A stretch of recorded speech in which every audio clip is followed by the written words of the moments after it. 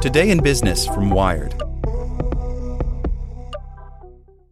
This podcast is sponsored by Ramp. Are you the decision maker in your company? Consider this. For the first time in decades, there's a better option for a corporate card and spend management platform. Meet Ramp, the only corporate card and spend management system designed to help you spend less money so you can make more. Most corporate credit cards offer points as incentives, but those points amount to less than their worth in real cash value. Ramp's business cards offer you cash back, real money in your pocket. Plus, you control who spends what with each vendor. And Ramp software collects and verifies receipts automatically, which means you'll stop wasteful spending and close your books in hours instead of days. Businesses that use Ramp add up to 5% to their bottom line the first year.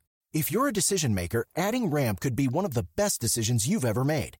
And now get $250 when you join Ramp for free. Just go to ramp.com/easy. Ramp.com/easy. RAMP.com/easy. Cards issued by Sutton Bank and Celtic Bank, members of FDIC. Terms and conditions apply. Want to learn how you can make smarter decisions with your money? Well, I've got the podcast for you. I'm Sean Piles, and I host NerdWallet's Smart Money Podcast.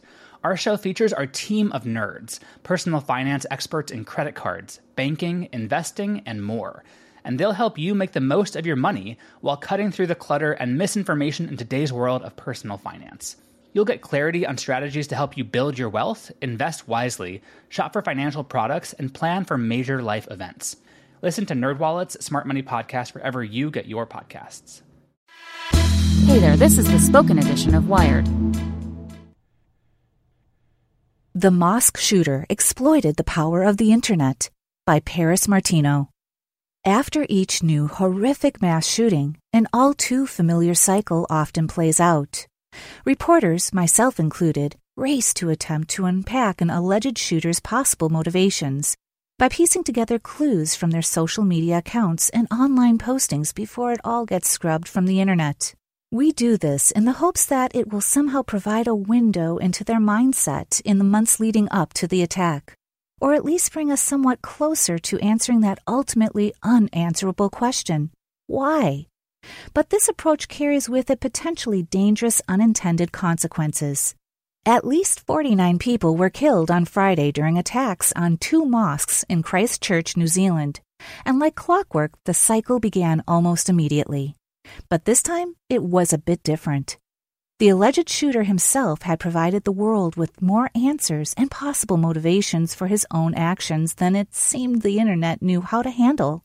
Hours before the attack, the alleged shooter took to Twitter and 8chan, an online messaging board known for its distinct brand of toxicity, to announce his plans and share links to a Facebook account which later live-streamed 17 minutes of the massacre.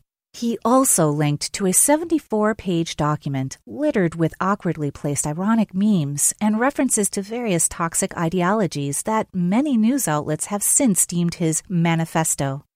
On 8chan, the links were accompanied by a request, quote, "I have provided links to my writings below. Please do your part by spreading my message, making memes and shitposting as you usually do," end quote. The internet largely did just that. The gory first-person Facebook video of the shooting quickly went viral, spreading across social media platforms like wildfire before platforms could take it down. Since then, pundits, analysts, and internet sleuths have been publicly dissecting and interpreting each line of his lengthy manifesto, along with his equally toxic social media presence, turning public discussion into something closer to a string of far-right rabbit hole keywords. There was no need for internet sleuths to track down his social media accounts and comb them for clues as he broadcast their existence publicly. They were, predictably, filled with more made-to-provoke explanations for his actions. It was, quote, "a very clear instance of media manipulation," end quote, designed with the world's eye in mind, says Whitney Phillips, a data and society researcher who specializes in troll culture and the amplification of extremism online. The goal of media manipulation as an act is to generate the most amount of coverage possible, including intense focus on the perpetrator, says Phillips.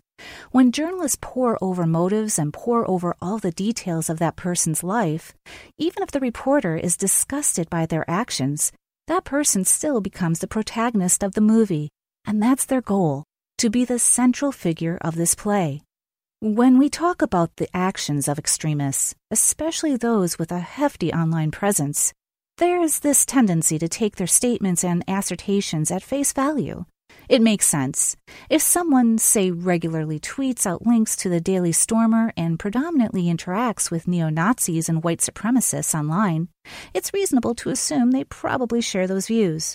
However, this approach fails to take into account the individual's proclivity towards media manipulation.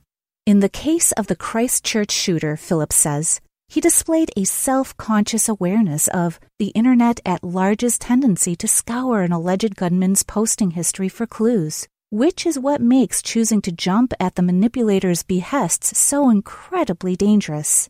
Engaging with the toxic content produced by media manipulators makes it nearly impossible to avoid amplifying their views.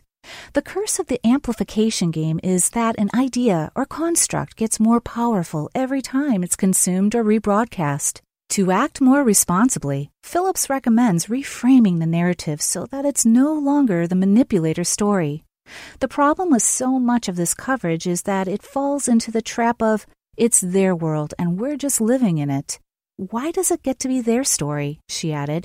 It just takes a lot of conscientious effort to figure out what are the bigger stories and how do we sidestep the stories that are ultimately just distractions.